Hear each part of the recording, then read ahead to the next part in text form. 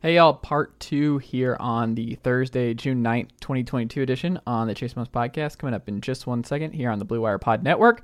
Check out all the great shows across the Blue Wire Pod Network, including Insight with Chris Van Fleet, Spinsters with Haley O'Shaughnessy and Jordan Liggins. We've got The Green Light with Chris Long and Wide Receiver 1 with Chris Carter. All kinds of great shows all across the Blue Wire Pod Network. So go check those out if you have not already done so. But yeah, hour 2 here on the Chase Thomas Podcast coming up in just 1 second with Fangraphs John Tayler, where we talk all things Major League Baseball. We talked about the Angels and their free fall, Joey Bart being demoted to AAA, the Red Sox figuring things out and now being a playoff team in the AL if the playoffs started today, some Major League Baseball trade ideas, and then what's going on with Blake Snell in San Diego. All that and more with John Tayler of Fangraphs.com coming up in just 1 second here on hour 2 of the Chase Thomas Podcast program here on Blue Wire Pod Network. Go to BlueWirePods.com today if you've not already done so. Also, check us out on YouTube. This interview and this episode and all of our other episodes and content all over the YouTube page here on the Chase Thomas Podcast. Go check that out. Chase Thomas Podcast on YouTube. Like and subscribe our videos. All that good stuff helps the show continue to grow. Tweet at me at Chase_Thomas. Like the Facebook page at Facebook.com/Chase Thomas Writer. Check out the homepage, ChaseThomasPodcast.com. And, of course, read me. All my sports content, all my sports writing over at SportsRenaissanceMan.substack.com. Sports Renaissance Man, that's me. SportsRenaissanceMan.substack.com. Type in your email and become a subscriber today. I would greatly appreciate it. And hour 2 of the Chase Thomas Podcast here on a Thursday. Thank you for making the Chase Thomas Podcast part of your Thursday listen or whenever you are listening on your feed. But all previous episodes and all the previous hours and all the good stuff right here on Apple Podcasts, Spotify, or wherever you get your podcasts. Just make sure you are indeed subscribed, and you will always get more access and updates as to when the new episodes go live every single day here on the Chase Thomas Podcast on the Blue Wire Pod Network. So part 2, hour 2, whichever you want to call it, coming up in just 1 second with Fangraphs John Tayler. Uncle Darren, let's go. The Chase Thomas Podcast. My nephew needs me to record. See, I already hate it. I hate it. All right, we're back here on the Chase Thomas Podcast, taping this late on a Wednesday with John Tayler of Fangraphs.com. John, good evening, sir. How are you? I am doing well. How about yourself? Not too bad, not too bad. I am a little shaken by not having the New York skyline behind you this evening. I don't know how the podcast will go. Yeah, I mean, viewers will just have to adjust to the fact that they won't just suddenly see a city come like slightly into view as the sun goes down. Right. Instead, they'll just get the relatively static backdrop of where I am now. I like it, though, because when I go on my YouTube, you can check this out on youtube.com and type in the Chase Thomas Podcast, you'll find it there. But on the John episodes, when you watch the full episode, you can just quickly skim, and you can skim the skyline. So that's a cool thing where you just you can see the sunfall. It's really great. Yeah, that's what you can do. But, John, I have a fantastic. I am glad that we're taping this on a Wednesday this week and not a Tuesday, because I have a national pastime for you, sir. Okay. You're going to love this one. So, okay. Today, in 1920, after a lengthy argument about a questionable call of a ground ball double over third base with home plate umpire Barry McCormick, Reds manager Pat Moran and several players returned to their positions to resume the contest.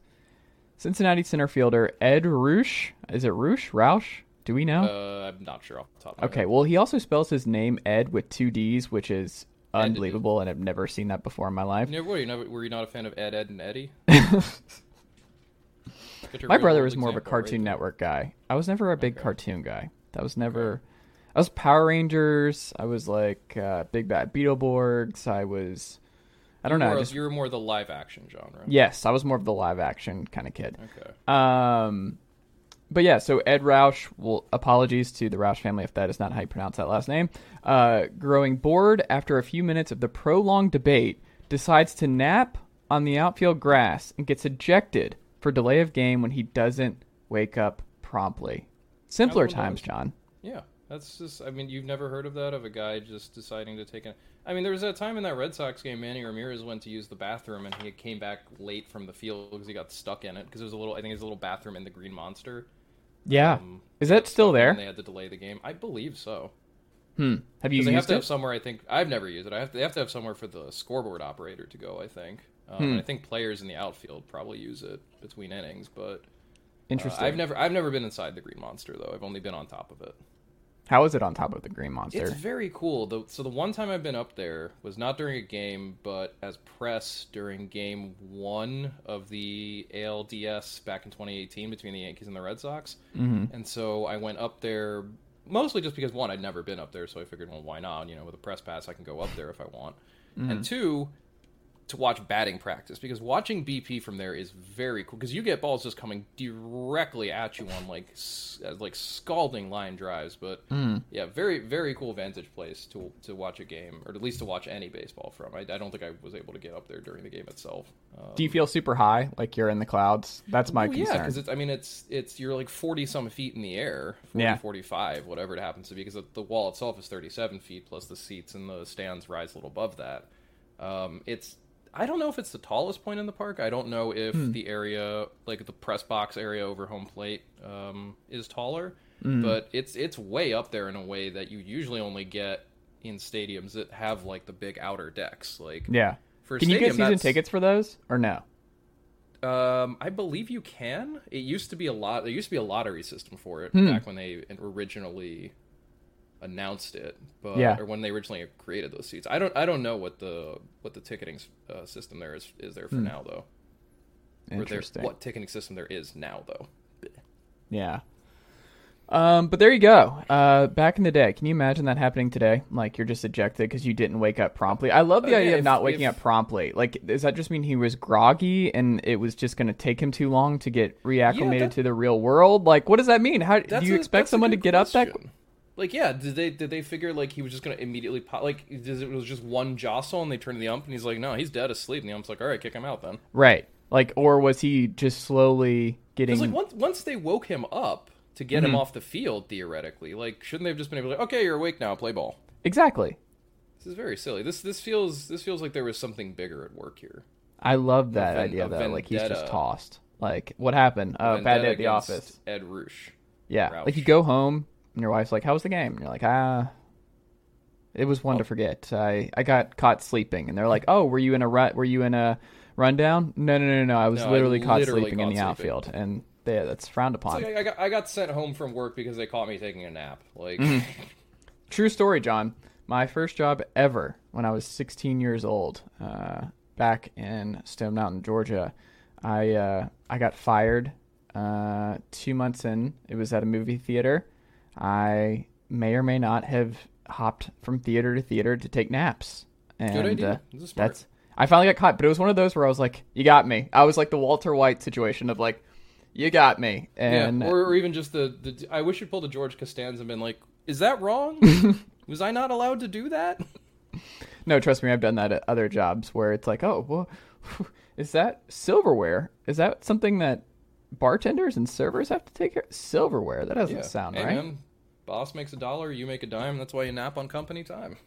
I like it. John Tayler, things that I don't really like, because this means that we might get another postseason without Shohei Ohtani and Mike Trout. The vibes were too good for too long in Los Angeles, and Joe Madden has been fired. Levin is now in for him. 2 firings in the last 7 or so days. Both with red teams. So if you're a fan of a team with, if you're David Bell, I was gonna say you're in. Pack lightly. I don't know. I hope you're renting. Yeah. I don't know. Like this is kind of wild. Like the Angels, once they lost that series, I think they got swept by the Blue Jays. Is when the free fall started, and then they just never recovered. It just never got better. And man, are they just?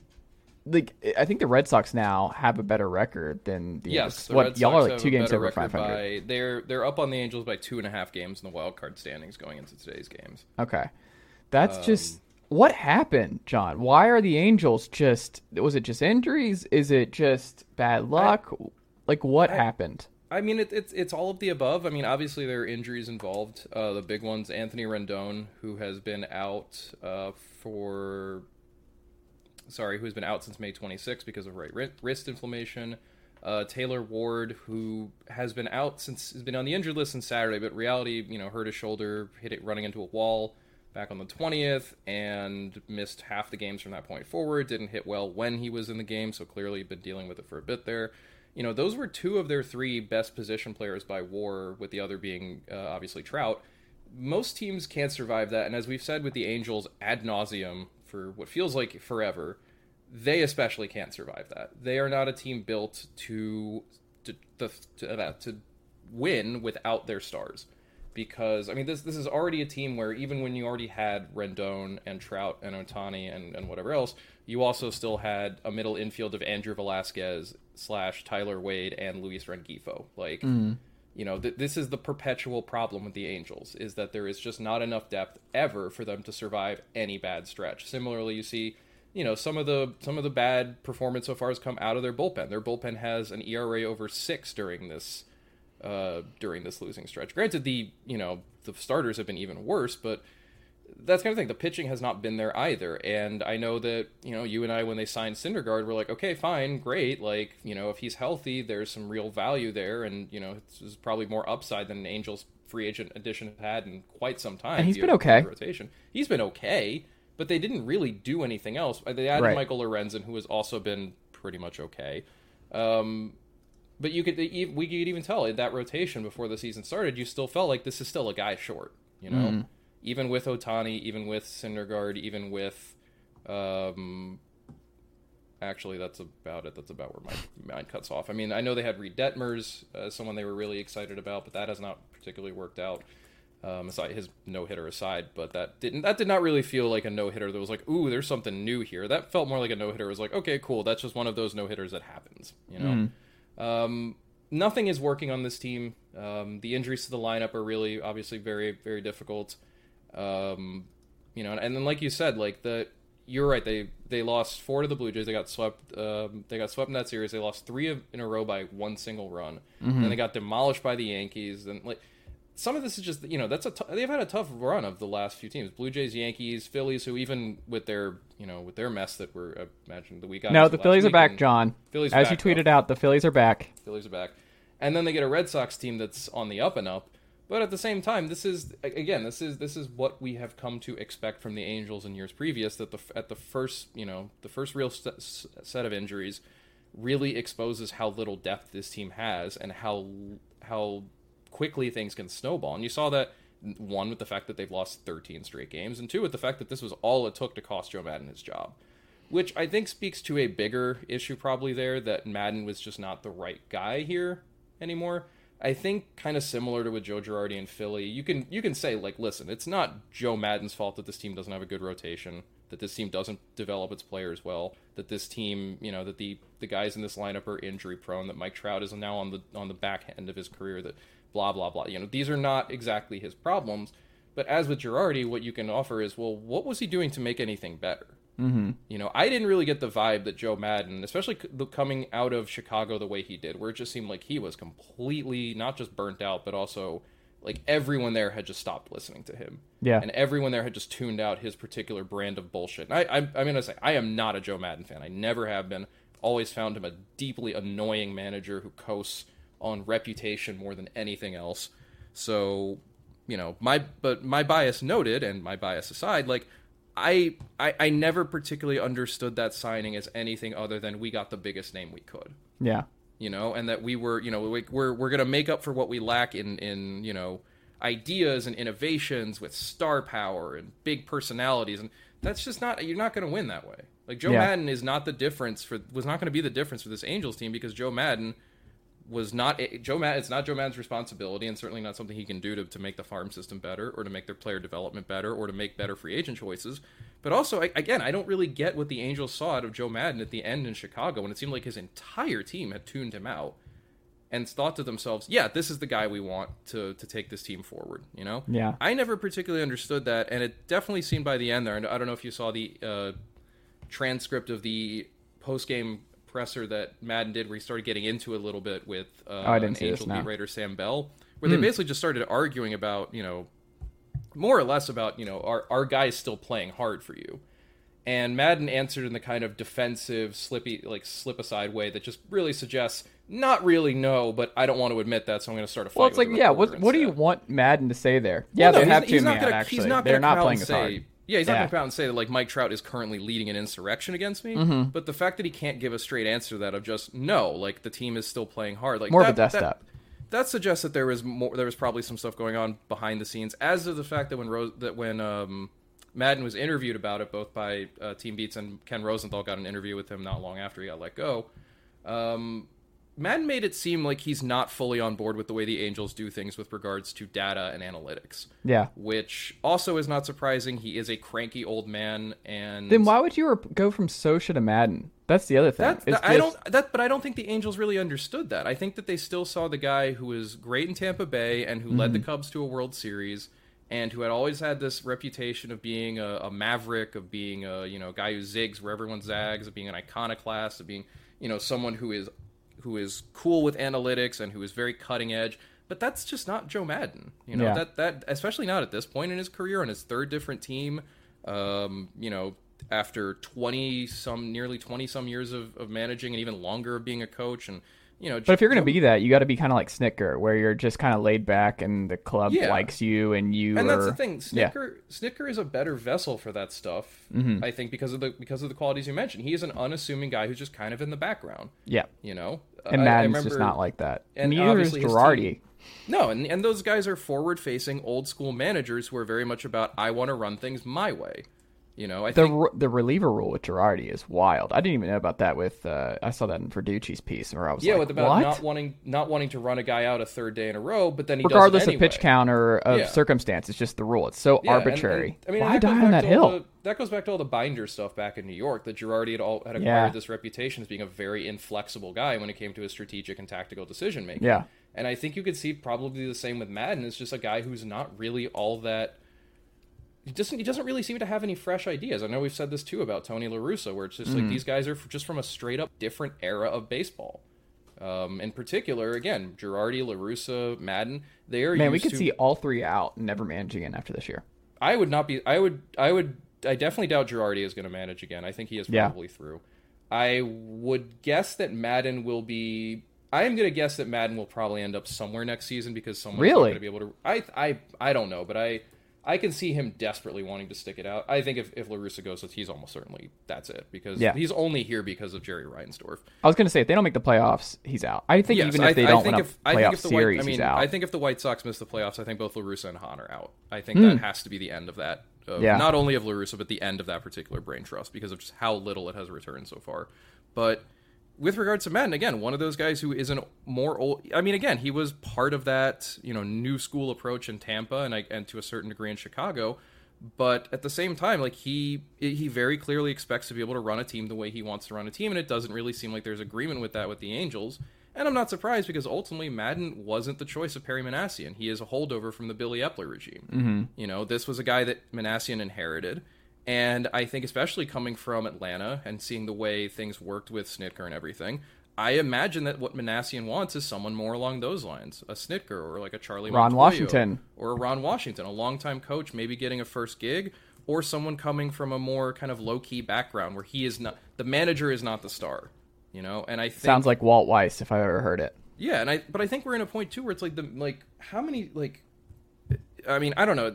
It seems like, we've probably long ago left the days when the managers were the stars, and the days where baseball was, I think, closer to college basketball, and it's like the guy who made the decisions was the guy everybody knew, and then there were just a handful of players under. I mean, that's maybe never exactly been the case, but I think that era, I mean, I think it's been over, but I think you're seeing with Madden and Girardi both going down, I think we're seeing a point where it's like baseball teams just don't really want these guys anymore. They want guys who are just on the same page with them from day one. They don't want to have these discussions, these hassles, and to that effect, like I said, I don't know that Joe Madden made this Angels team worse, but I don't think he made them better, and it really seemed clear that they were not in agreement on how things should go going forward. So I'm not surprised he's gone, but it does say a lot about the Angels that their first really bad patch this season was enough to get rid of him. You know, that they had already. It feels like they had already decided internally before the season even started. Anything goes wrong, he's gone. You know, yeah. I don't get the sense that the Angels really want, and you know, the fact that Madden was also, you know, had 1 year left on his contract, but there had seemingly been no noise about any extension, about, you know, new deal. Very much seemed like the Angels were more than ready to move on from him. But I mean, like you said, the disappointment just comes from the fact that this Angels team is bad again. And, you know, maybe they will bounce back once they get Rendon and Ward back, and if they're able to add some pitching help. But they need to add a lot of pitching help. I don't know. It just stinks. It stinks. We're probably going to get another October without Mike Trout, without Shohei Ohtani, without, you know... well, Nevin might be better, though. I mean, he's obviously a longtime veteran, somebody I assume they respect. He's a California dude. Maybe that helps. I don't know. I mean, it can't hurt necessarily to have a different voice. Obviously, the question is how tactically ready is Phil Nevin to be a manager to deal with stuff like pitching He was in New York changes. first, right? Wasn't he? He was the third base coach for Aaron Boone the last few years before going out west. But yeah, it's just a matter of, you know, especially because this is an Angels team that does require you to be tactically adept and flexible because it is a pretty middling roster. Like, you don't have good relievers, you know, as our piece on the whole situation by Jay Jaffe noted, the Angels bullpen has the third lowest number of fastballs thrown 95 miles an hour or higher this season. You know, there are not hard throwers in that bullpen. There are not guys you can rely on to get outs on the regular, with the exception of Raisel Iglesias. You know, similar, like we said, the middle infield is a mess. Like, you know, they have injuries.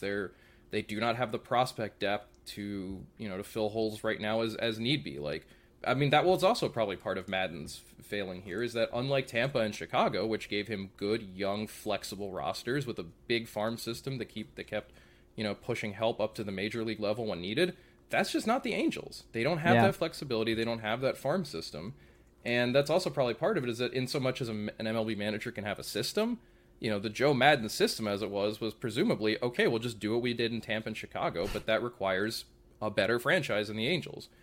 I mean, ultimately, that's the thing. This is just yet another reflection of just how poorly run this franchise is.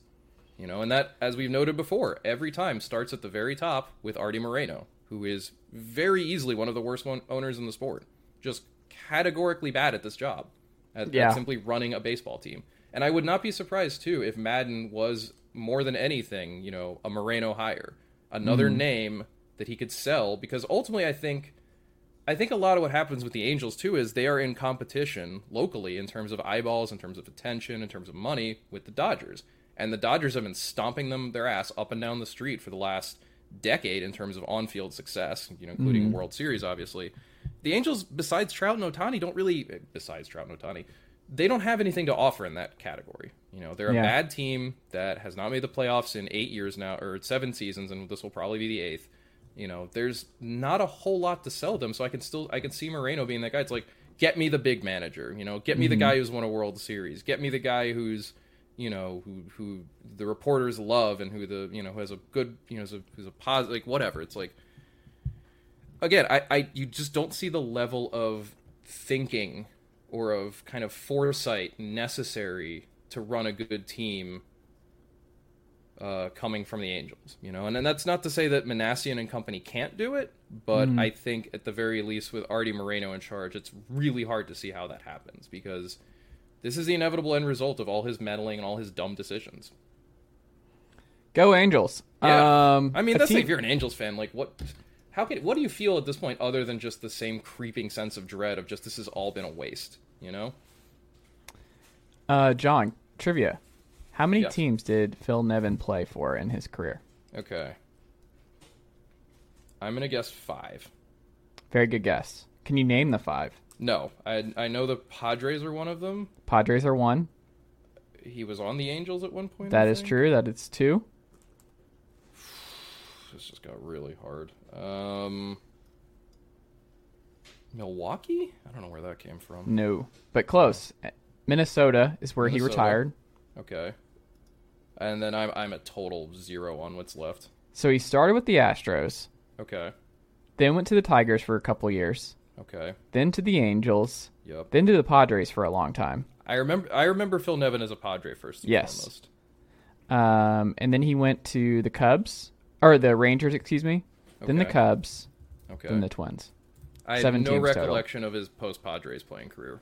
Like this man almost whatsoever. played for a third of the league. Shout out to him. Yeah, Shout out to Phil Nevin, former number 2 pick the year he was drafted, I believe, in 1989. Or sorry, yeah, 1992. He was that's right. Phil Nevin is a 1-1. He was the first pick of the 92 draft. There you go. By the Houston Astros out of Cal State Fullerton. Yeah, because he was drafted in the 3rd round by the Dodgers originally out of high school, and then chose the 92 draft, aka the Derek Jeter draft. The Derek Jeter draft.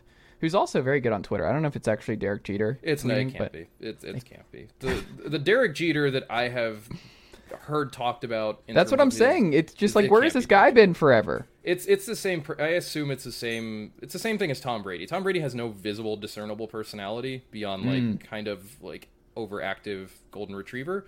No, that's more Gronk. Brady's like a fancy dog. I was gonna say golden retrievers are in there. Brady definitely has someone running his Twitter account and his social media. 100%. I could see that. Man, the 92 draft is a collection of real guys. Who's in that draft? Paul Shuey, Michael Tucker, Ron Vallone, all-time guy. Rick Helling, Chojo, Charles Johnson, loved him. B.J. Wallace. Yeah. Preston Wilson went 9th. I didn't realize he went 9th. Yeah, Preston Wilson was a great high school player. He started as a shortstop. Shannon Stewart at 19. Jason Kendall at 23. Yeah. A great catcher's draft between Kendall Very and good JoJo. catcher's draft. Kendall, I still think one of the Pirates' all-time war leaders. Is he really? Probably the team catcher. Goodness gracious. Who, if I had to guess, who's the all-time? Is it McCutcheon? I would have to think about this. No, it's almost certainly Willie Stargell. Willie Stargell. Or, okay. no, sorry. Oh, my God. I'm closing my eyes so I don't see it on the baseball reference page. Honus Wagner. I'm sorry. It's Honus Wagner. Honus Wagner, then Clemente, Paul Clemente, Wainer, I just didn't think Marky would be around Vaughn, as and long. Willie I didn't Stargell. think he made it long enough. The top row of Pirates war leaders is a lot of black and white. Like, the good days for this franchise were a long time ago. And yes, the most recent Pirate Jason Bay is McCutcheon had 40.4 WAR as a Pirate. Kendall had 30.7. What was Jason Kendall Bay? is 24th on this list. Jason Bay does not make this list. Does he really not? Why did it feel like he was He does better not. for a longer period of time there? I mean, he just wasn't there very long. That must be it. Barry Bonds is in the top 10. Any word on how the Jason Bay signing went with the New York Mets? It did not go well. No. It really did not go well. John, speaking of things that have not gone well thus far, and this is a surprise because this is one of those things where, folks, and having watched Christian Pache last night against the Braves and what that looked like, and just still quite a long way for him to go at the plate. He's batting 9th for an Oakland A's lineup, John, that I don't know if you've watched them this season, but the Braves retired 17 straight, and really bad. It's so bad. The A's are quietly very, very bad. Like, bullpen's good though. The pitching was fine. Irvin, the pitching's fine, but the lineup is atrocious.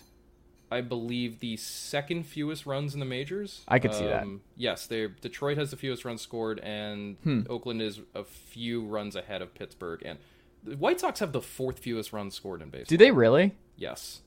Who's the most How right has now? Tony La Russa not lost his job already? I don't understand. We know the answer to that. Well, yeah, but we still, know the answer yes, to that one. the Oakland A's cannot hit whatsoever. No, it's bleak, man. Elvis Andrews is in the 2-hole there. Yeah, that's all you need to know. Yeah, that team really cannot hit, and it's going to get worse after the deadline when they start moving guys too. Who else can you move? There's no one to move on this roster anymore. I mean worse overall, like Sean Murphy. Like I don't know. Yes, I don't know. I mean that's kind of the thing with the A's, which is always the thing with the A's. It's like, what are you holding on to guys for at a certain point? Like what is the point? Like that is the A's. What is the point of this ultimately? Did you see that Michael Harris catch last night?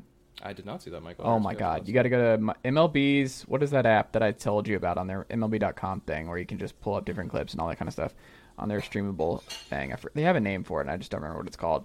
But no, his range, John, is just preposterous. Like he had this jump on it. It would have been a double, and it saved Kyle Wright. Defensive player. He's already really good. The bat's still got a long way to go, but him in the field is going to be a lot of fun. Michael Harris, Andrew Jones was in attendance with his son Drew, And even they panned the camera to Andrew when Harris made that jump and made the catch and just covered a crazy amount of ground to bring in the catch. Like, Andrew was like, "Oh," like you just saw his reaction where he's like, "Oh." And when you get that from Andrew, you're like, "All right, we're good. We're in good shape." Potential future number 1 pick, Drew Jones, which is going to make all of us feel ancient. Did you see that Red Sox players where it's like Manny Ramirez Jr. And then Sheffield and then somebody else? Yeah. That's the thing. We are now the folks who are getting the players' kids showing up. Yeah, I don't like it. I don't like it. It's very weird, especially because I feel like as the generations go on and as this stuff gets better and better, we're probably going to see more of these guys' kids because they're now playing baseball at the highest level possible as youths. And how does this work? Because Harris is the second, and then we have juniors. How do you decide if you're going to be the second or a junior? How does that work? Good question. You'd have to ask. I think I like that George Foreman got around this by just naming all his kids George. Yeah.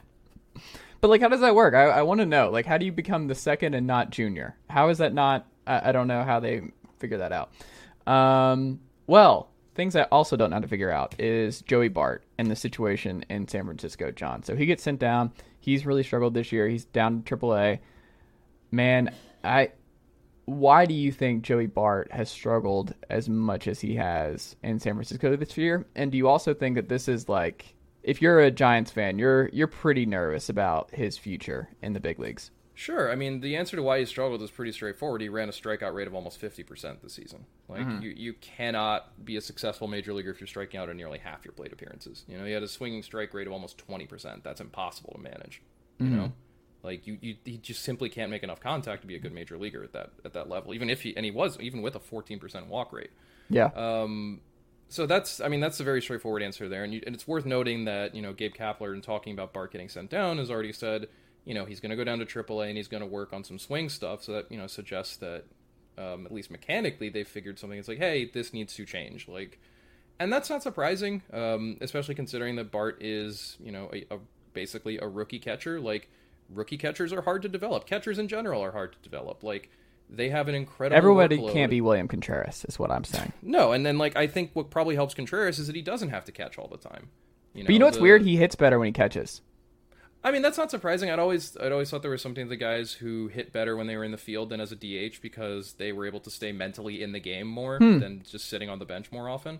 Yeah. But yeah, I mean, I'm not surprised that Bart has struggled because, I mean, for starters too, like, he has a grand total of how many minor league plate appearances does he have?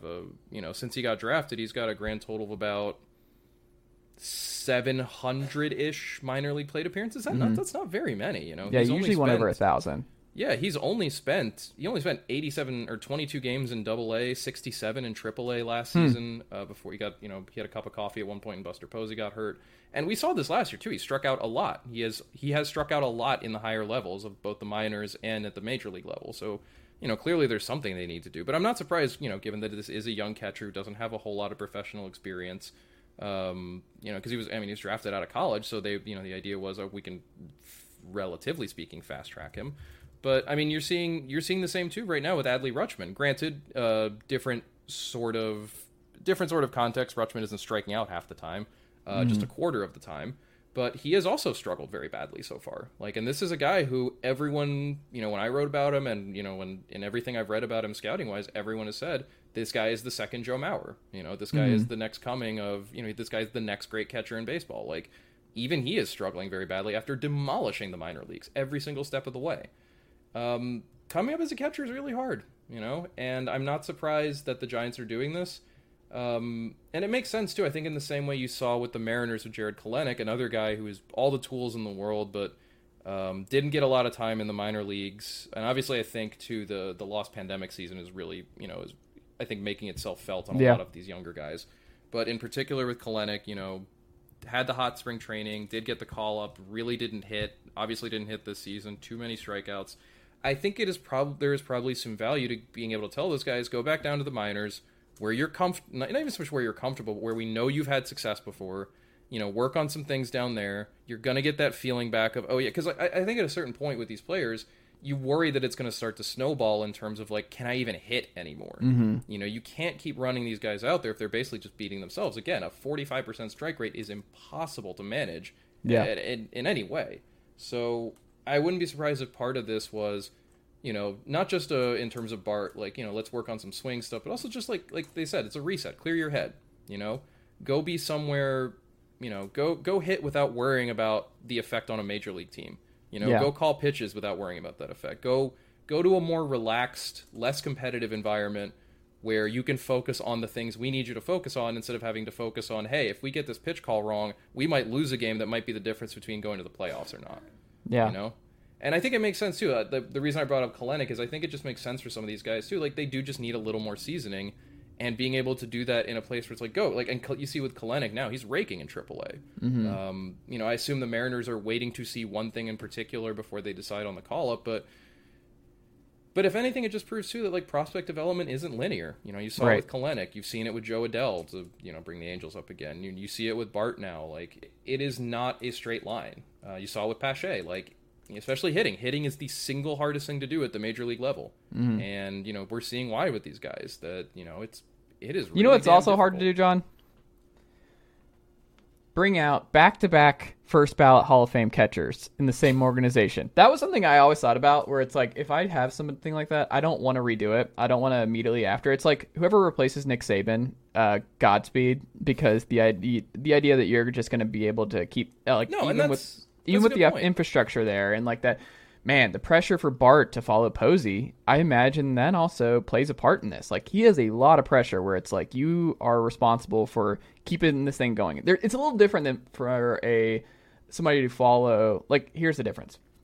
It's easier to follow JT Snow as Brandon Belt than it is to follow. Hey, well, don't let Giants fans hear that. They adore JT Snow. Who doesn't love JT Snow? Like, who was not a big JT Snow guy back in the day? But that's a really good point. Like, he's being asked to replace a first ballot Hall of Famer, multiple World Series champion, former MVP from a team that just won 107 or whatever it was games. That's it's like, get ready, man. You need to do this. You got to carry the torch because Posey unexpectedly retired.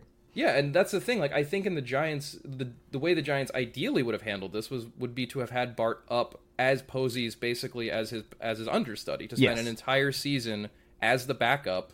Maybe not the entire season as the backup. Maybe get 2 months in AAA and then bring him up to be playing semi-regularly. But yeah, with Posey there, kind of teaching him the lay of the land. And I think that Posey's rather sudden retirement changed that. Because you're right, not every situation like this ends up being a Peyton Manning, Andrew Luck situation where you just make that nice seamless transition from one superstar into the other. Sometimes it just doesn't work. And we're seeing that with Bart, and hopefully he can get back on track in AAA because he's a great young player, and it'd be a shame if, that's the thing. I don't think this is the end for him by any stretch. It's just, I think, yet another sign that player development's really hard. Hitting is really hard. Being a young player in the major leagues is really hard.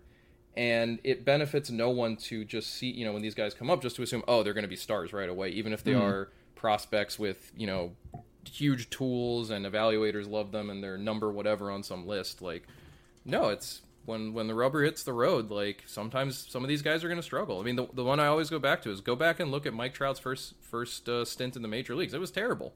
Not even the best player we've ever seen got off to a tough start. And how long has it been? What year was that? That was 2008, I want to say.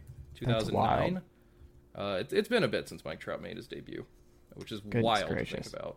It is. That's why I was like, when was it actually? John. Yes. Your Red Sox. Yes. A couple of games over 500. I think if the playoffs started today, y'all are in the playoffs. Yes, they're the third wild card right now. That's insane. The AL East has 4 playoff teams. The AL East has 4 playoff teams. I mean, the league as a whole has how many teams over 500 right now at this point? Like, there are like 6 in each league. Yeah. I mean, we talked about it, I think, last week or the week before, where it's like it seems like a lot of the playoffs have already been decided because everyone is just kind of already like 10 to 15 games over 500. Yes, there are a total of 13 teams above 500 in Major League Baseball right now. That's wild. And granted, there are a few teams like Chicago, Cleveland, are both a game under 500. Philly, the Angels are both right in like a few games under 500. But that's where really are the Marlins like, now? The Marlins. I mean, the Marlins another like the Marlins should be better than they are. They really haven't. They've been an unlucky team, but they're 7 games under 500. They're 7. Okay. Yeah, it's.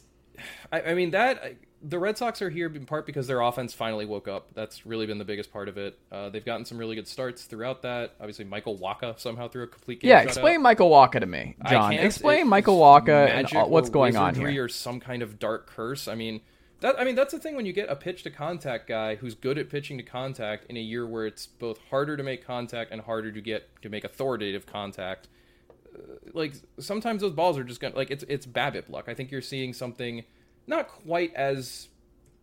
I mean, the Martin Perez stuff is also on its own a little hard to explain because No, it's not. It's Texas Rangers. We've talked about this. It's the Texas Rangers juice, whatever they're doing. Like, but that's also kind of thing. Like, if you are a pitcher who can locate your strikes particularly well, and you throw a sinker or a cutter or some kind of two-seamer that encourages like being smashed into the ground, like with the way defensive shifts work and with the ball being kind of dead and whatever else is going on, like.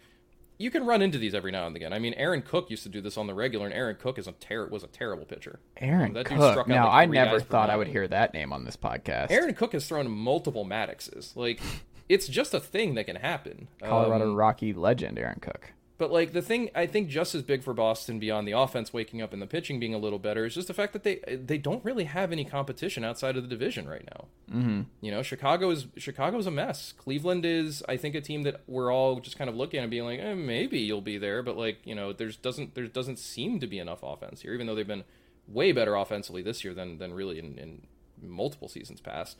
I mean, we just got finished talking about the Angels, who, again, have lost 13 games in a row and are bad. Like, Texas seems to be kind of sort of picking it up, but again, not a particularly good team in Texas. Like, it says a lot that a team that went whatever the Red Sox went in April, 11-19 or whatever it was, whatever hideous start they got off to, can still climb its way back into the playoff race, in part because there just aren't that many good teams anymore. Mm-hmm. And because MLB is so gracious as to give everyone an extra playoff spot, even though, again, there are a grand total of 13 teams above 500 right now. And like we talked about, like you said, like, it really does feel like here are the division leads as they currently stand throughout baseball. 7.5 games for the Yankees in the AL East, 4 games for the Twins in the Central, 9.5 games for Houston in the West, 8 games for the Mets in the East. The only 2 divisions that are relatively close are the Central, where Milwaukee's a half game up on St. Louis, but then has a 7.5 game up cushion on the third place Pittsburgh Pirates. Look at that. And the Dodgers in the West, where they're a game and a half up on San Diego and 5.5 up on San Francisco. That's 2 out of 6 division races. I guess 3 if you want to include the AL Central, that are relatively up for grabs. I don't think anyone has any real I don't think anyone is going to say though that the Dodgers are not the heavy favorite in the NL West, and that's not how things are going to shake out. Really, you're just looking at the 2 Central divisions right now. Yeah. And that's more about mediocrity fighting mediocrity than it is about, like, for example, 3 really good teams all being in a dogfight or something. It's really not good that the great majority of this summer for a lot of fan bases is either going to be, well, we're already pretty locked into a playoff spot, so it's just about staying healthy and seeing what we get at the deadline, and that for over half the league, what's left of this year is, guess we'll see what we'll do for next year instead. Like, again, I think the Red Sox proved that, you can have a bad start to the season and you're not out of it by any stretch of the imagination. But, if you're a Tigers fan, or if you're a Mariners fan, or if you're a Cubs fan or a Marlins fan, you're looking at the rest of the season going, okay, what now? It's the first week of June and we're effectively out of the postseason conversation. Well, you're looking at the farm system. You're like, who's getting called up? Who can be fun for us to go watch down the stretch? But that's just not that's a really bad place for MLB to be. Yeah. Over half the league is already looking at the rest of the season and going, well, there's no point to this. Yeah. That's really, really bad. And even of those teams that are in the conversation, the great majority of them are looking around and going, well, the division's over. Right. Better hope we can get a wild card spot. Oh, wait, there are 3 of them. It's not even going to be that tough a race. Exactly.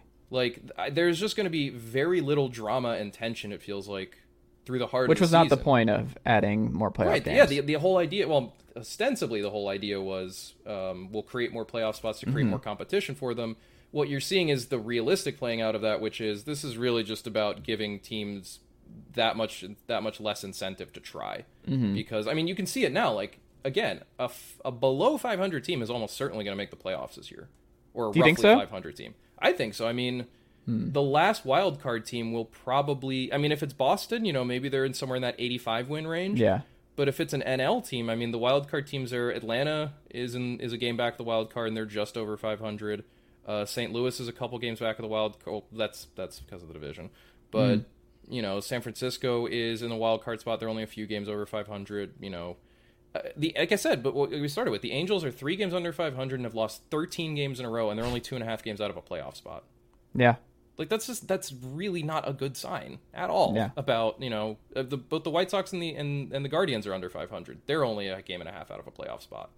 The White Sox have been absolutely terrible this year, and God, I want to see what the a Guardians 3-game do hot this summer. streak from being in the postseason. Like, if the Guardians are in a dogfight, they're like, they just keep saying no. The Dolan ownership group's like, no, we don't want this. Somebody take it. Somebody. Well, I feel like it's gonna end up a la like the Western Conference in the NBA, where it just seemed like no one wanted those last 2 playoff spots. In part because all those teams were just bad. And second, because the only thing it guaranteed was a first-round matchup with the Suns, who they were just going to smoke you out of existence, or whoever the number 1 seed in the Western Conference. It was the Suns. And the Pelicans actually played them pretty well, though. But the Pelicans, who made it through, of all teams, they were like, 12 games? Maybe more than that, under 500. And they're the ones who and it just looks weird when you look at that. But that's what MLB has locked itself into now, is not just a summer where there's no real pennant race that's going to happen here. Yeah. I think there will be some. I think the Mets and the Braves will be a pennant race. I think that's coming. I mean, might, but we were talking about an 8-game division lead. That is enormous. The Braves get the Astros or the Athletics again tonight. I think the Mets are on a West Coast trip right now. I think they got the Padres. Playing the Padres, yeah. But I mean, regardless, you're going to get a summer without too much competition, and then you're going to get a postseason where the first round is going to be probably going to be a pretty snoozy affair, because you're going to have some pretty mediocre teams making the cut. This Red Sox team is not good. They can hit pretty well, and they have some decent pitching. You might do some stuff this summer. But that's the thing. Like, you get into that conversation of who's available. Well, most of those teams that aren't going to make the playoffs don't really have anything to offer anymore. Right. And this is something we've talked about the last few years, that those teams really just, you look at the list, like, for example, that list on MLB.com of starters who might get moved at the deadline. Look at that transition. Here you go, John. Perfect. Who do you think moves here? I agree that Montas, I mean, I'm surprised the A's haven't already traded him. I don't really know what they're waiting for at this point. Maybe they just wanted to guarantee folks, like, hey, look, Frankie Montas is healthy. He's fine now. Give us prospects. Like, I think he's a lock to get moved. I would not be surprised. I mean, Cincinnati has been better. I would not be surprised if they were to move one of Castillo or Melee, but kind of who knows with them, because, again, that's a move they should have made already. I mean, Castillo's 29? I am certain that Perez will get moved from Texas if they are more than 5 games out of a playoff spot by the time the deadline rolls around, because there is zero reason for them to keep him. Similarly, a guy like Quintana on the Pirates, if he can manage to keep up relatively decent production, I'm sure some team will come calling for him as a 5 and fly guy at the end of the rotation. Mm-hmm. But that's really it. There's really not a whole lot beyond that, unless things go catastrophically wrong for like we said, like Philadelphia, or for the Red Sox, or for one of those other teams that's kind of in the playoff picture but ends up like it has a free fall or something. But even like you're seeing now, like the Angels are in total free fall, but again, still only 2.5 games out of the playoffs. And even if they were to move into seller mode, what are they offering? See, I want to see the flip side of that, where I want to see the Marlins be aggressive, where they're like, we don't like this, we should be better, we're trading for this good player who can help us down the stretch and win some more games, because they don't need any more arms. They don't need any more of this. They are already loaded. Like, their rotation's already too big. Like, they've already got too many arms. That's a good thing for them to be in. And I think this deadline would give a good opportunity for a team like that to get aggressive, because I do think a lot of teams are probably just going to sit on their hands. Yeah. And I think that would show good faith to the fan base, where it's like, we're not going to make the playoffs, but hey, granted, we're trying. I haven't looked at there's not like a master list out there of like, ooh, who might be available at the deadline, and then we still get nonsense stuff like, well, the Nationals trade Juan Soto. And it's like, shut the hell up. That's not going to happen. Josh Bell, though, he's a good piece. Yeah, but like there'll be some hitters available. There'll be some relievers available. There'll be some starters available. I just don't see it being that. I mean, I don't know. Like, maybe we get a frenetic trade deadline like we did last year, because everyone is theoretically in the hunt, except for 10 or 12 teams that are just categorically out of it. But we'll see. I'm just skeptical that. I'm skeptical, particularly that the Red Sox will make additions, because they've also just not been a team that's done that lately, unless they can get something that's very cost effective, a la Kyle Schwarber last season. Yeah. And I'm just skeptical overall that I'm just skeptical that we're going to get anything better than a mediocre team, really in any regards, out of those last wild card spots. It's possible. I will say, I would be surprised if Martin Perez and or Jose Quintana is a Brave. They just feel like the just the lefty, the veteran lefty that we just have in the back end of this rotation that the Braves just add. I would not be surprised if one of those two is a Brave this fall. Would not be surprised. I would be surprised. But Kyle Wright, no, I can see that good. happening too. Kyle Wright, pretty good, John. Yeah, had a good big start Kyle yesterday. Wright guy. But it is with the ultimate grain of salt being the ostensible Oakland A's, who is an ostensible Major League Baseball team. What do you think's up with Ian Snell? You mean Blake Snell? Or Blake Snell. Why did I say Ian Snell? Blake Snell. I was going to say, unless I was like, is Ian Snell okay? Yeah, excuse me. Ian Snell. Okay. That a different pitcher. I mean, Blake Snell's thing. Yeah. God. No, I was going to say, Blake Snell's Pirates thing is on the feels brain, it's John. been- Blake Snell's thing feels like what it's been for a bit now, which is a guy who struggles to command and control his pitches all the time. You know, he is a good pitcher overall, and yeah, but like my joke for Blake Snell has always been, can we just start all his at bats at 3-2 and just to save us all some time? Like, he's a dude who just really, really struggles with his command sometimes. I mean, you saw yesterday, he took 43 pitches to get out of an inning. Like, you know, the swing and miss stuff is there. It has always been there. He has fantastic stuff. But, I mean, we saw it during the playoffs with that Rays run in 2020. Like, he struggles to get through at-bats efficiently. You know, he struggles to throw strikes sometimes. He struggles to command one or two of his pitches.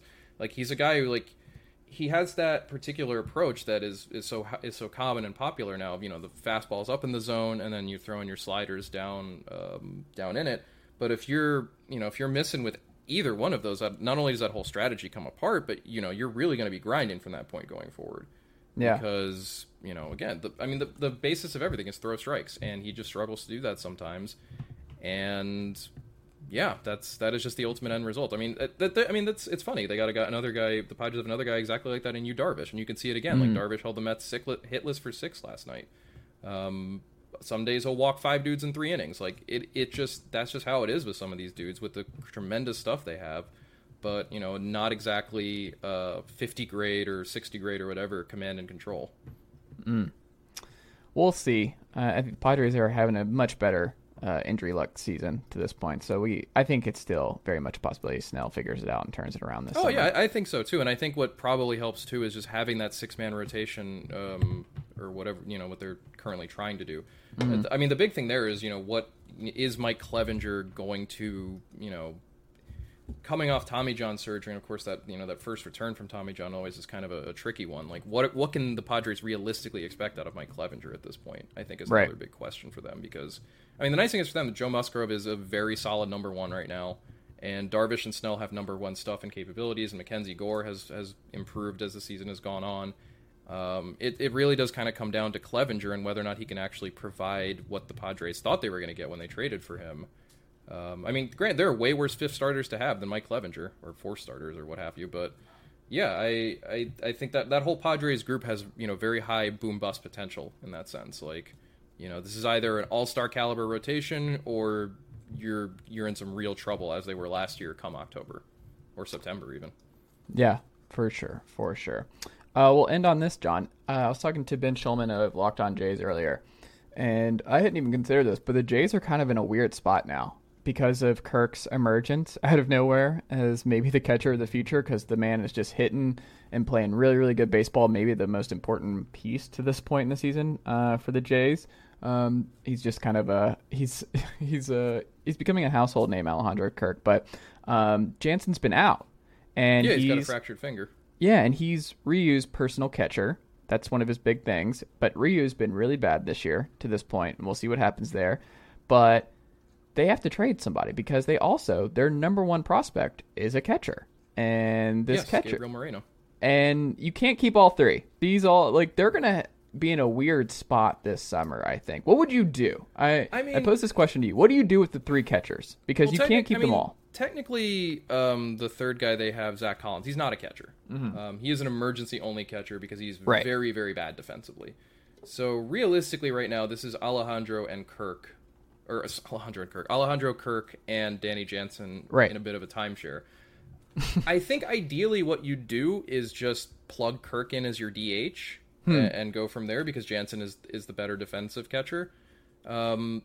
I think, but they have worked though doing the rotation of DHs, where they just do a different guy every day. Right, and that's the thing. Like you don't want to put yourself in a position where one dude is a DH all the time, unless that one dude is Yordan Alvarez or JD Martinez or David Ortiz back in the day. He has to be a elite bat to be able to make it work as a regular DH. And Kirk is a good hitter, but he's clearly not that. Mm-hmm. I mean, I think this is something that more likely gets solved during the offseason, if only because I don't think Moreno is a guy who comes up this season unless the Jays lose both catchers and they just throw their hands up and go, screw it. Mm-hmm. I think it behooves them more to have a guy like Jansen there who is defensively sound, who I imagine will draw the starts, the majority of the starts at catcher. It obviously behooves them to have a guy like Kirk who they can play at catcher, who they can plug in at DH, who maybe can play a little first base. I'm not sure how much he has played in the past. Mm-hmm. And I think this is something that once the offseason rolls around, and that also depends on everyone's contract status. I believe both of those guys are relatively... I know Kirk is pre-arb, but I believe Danny Jansen is as well. They'll have an opportunity there to decide if they feel too like, what Moreno has done this season makes them feel good about calling him up at some point in the early part of next year. And Jansen is pre-arb actually, although he'll be arb eligible, I believe, this off season. Either way, so he'll start making a little more money, but I mean, he's only making $2 million this year. He's not going to get a huge pay raise. Right. I think he could probably be an everyday guy for a lot of teams because the catcher position, man, is so weak everywhere. And it is, but that's kind of the other thing about catcher is what value is going to be put on that position going forward if stuff like pitch framing does get wiped out or changed by, theoretically at some point, the automatic ball strike zone and robo umpires. What is the value of catcher going to be if the defensive aspect of it gets changed significantly? And granted, that's we're still I think a couple years at least away from that being a realistic thing, if not more. But I'm not sure that ever becomes a full-time thing. I'm skeptical, but it is something that I think teams are probably trying to figure out right now is what do we value in a catcher? What is the most important thing? Because you're right, that position is probably the worst offensive position in baseball. I would guess, if not that, then maybe one of the corner outfields, but probably left. But yeah, I mean, if I'm the Jays, though, I mean, you have a good defensive catcher and you have a good hitting catcher. It's a shame you can't marry them together, but I think it's a good problem to have for the time being, and I think it's something, like I said, where when the offseason rolls around, and depending how Moreno gets through this year and depending what the Jays end up doing, maybe it's something where you either feel more comfortable moving Jansen because Moreno's coming or you feel more comfortable moving Kirk because Jansen is coming and you want to give Moreno the space to be both a backup and someone who can rotate around everywhere, or maybe you move Jansen because you want Moreno to be that full-time guy and you prefer Kirk as a backup who can float around to different positions in DH and whatnot. And you'd rather have maybe a more veteran guy be your backup who is a little maybe cheaper or older than Jansen necessarily. I mean, I don't know, but I think for now the Jays probably don't do anything with it, especially because, as we noted, Jansen is hurt and has missed a lot of the season because of injury so far, and has not really made it an issue, so to speak, for them. And again, there is no backup really behind Kirk because Zach Collins is just not a catcher, so.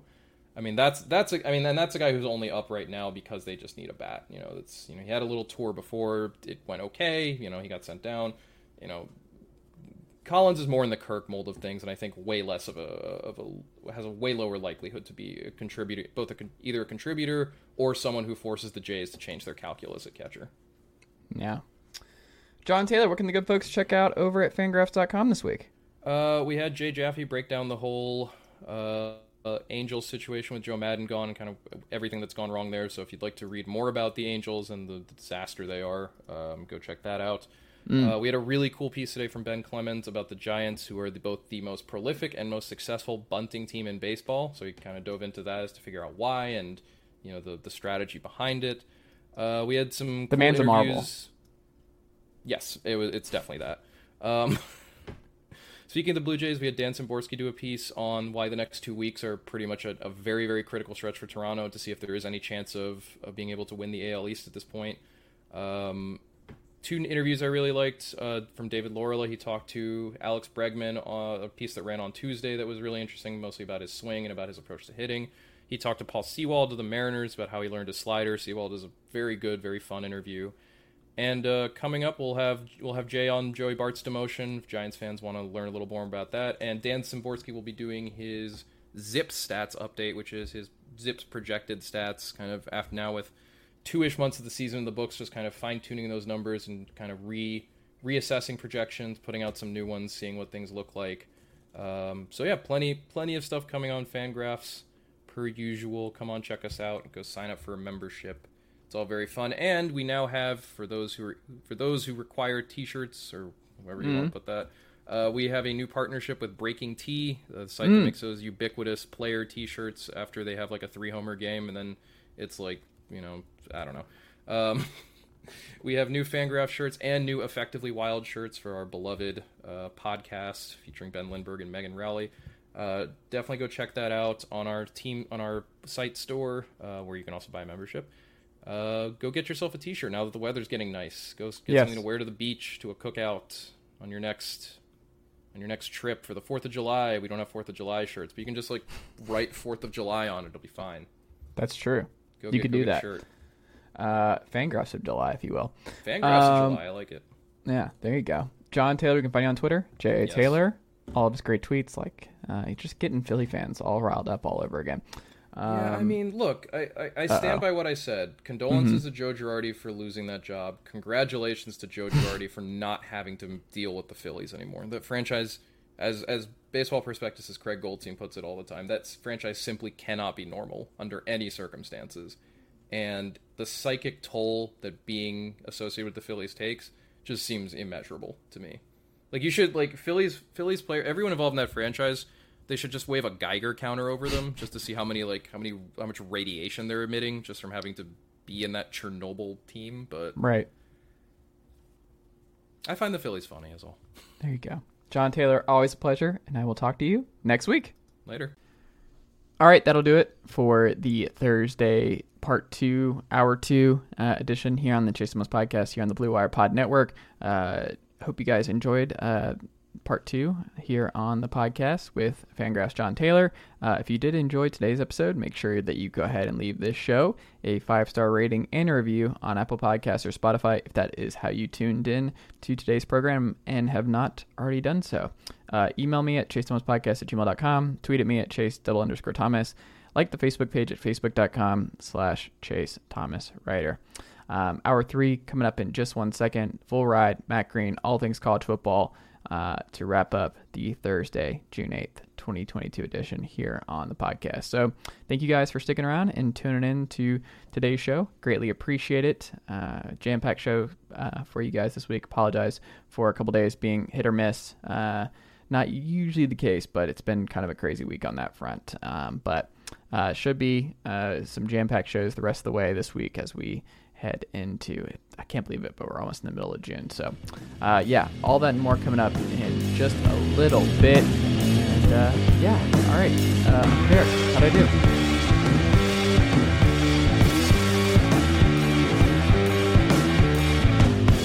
Nicely done, nephew. Chase Thomas Podcast. Hell yeah.